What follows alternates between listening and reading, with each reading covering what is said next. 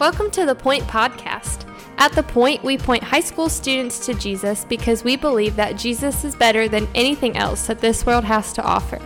We hope that this podcast is an encouragement to you in your walk with Christ, but that it does not replace the time you're already spending with the Lord. Thanks so much for listening, and here's our awesome high school youth pastor, my husband, Justin Kinley. So for today, for January 28th, we are in Psalm 15. And so let's read this and then we'll talk about it for just a moment. It says, O Lord, who shall sojourn in your tent? Who shall dwell on your holy hill? He who walks blamelessly and does what is right and speaks truth in his heart. He who does not slander with his tongue and does no evil to his neighbor, nor takes up a reproach against his friend, and whose eyes a vile person is despised, but who honors those who fears the Lord, who swears to his own hurt and does not change, who does not put out his money at interest and does not take a bribe against the innocent. He who does these things shall never be moved. So this psalm, I think it's good to kind of sit there and think when you're reading the Bible. Just kind of stop for a second and break it down and understand kind of just really basically just on a literary form what's happening. And, verse 1, he asks a question, and then verse 2 through 5, he answers that question. And verse 1 is really the big question that all of us need to ask. I mean, he says, O Lord, who shall sojourn in your tent? Who shall dwell on your holy hill? Basically, who's going to dwell with the Lord? Like, Lord, what does it take? Who is the person that's going to be in your presence? And I think that's the question we all have to ask, right? Because, if I want to be with God and I want to be in the presence of God, then I need to know how that's actually going to happen. And I need to know what I need to do to make that happen, right? So who's going to be in the presence of God? And in verses 2 through 5, he answers that question. And essentially, it keeps coming back to verse 2, what he says just to kind of kick it off. He who walks blamelessly and does what is right and speaks truth in his heart.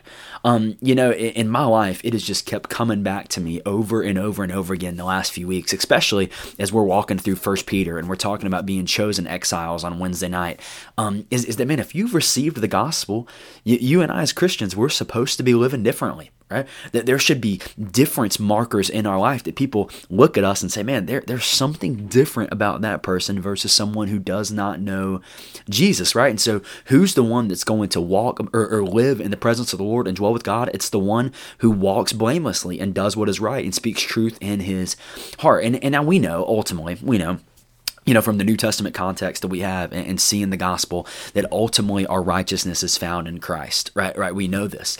But even there in the New Testament, what does Paul say in Romans 6? Shall we go on sinning so that grace may increase? No, absolutely not. That we've died to sin so that we might live to righteousness in Christ. That even there, though we've been clothed in the righteousness of Christ, though we've been given all the righteousness that we need in Jesus, that we are still called to walk out and live in light of and in response to the gospel. Okay?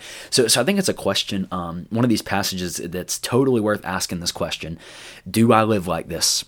Right, take verses 2 through 5 of Psalm 15, read it again on your own, just read it again, and ask the question, do I live the way that verses 2 through 5 says that the one who dwells in the presence of the Lord is going to live? And if you don't live out in this way, and there's no tangible markers in your life that says, I'm living out this way, then maybe we need to readdress where you are in your walk with Jesus. Because if you're walking with Jesus, there should be clear evidence in your life that you are, right?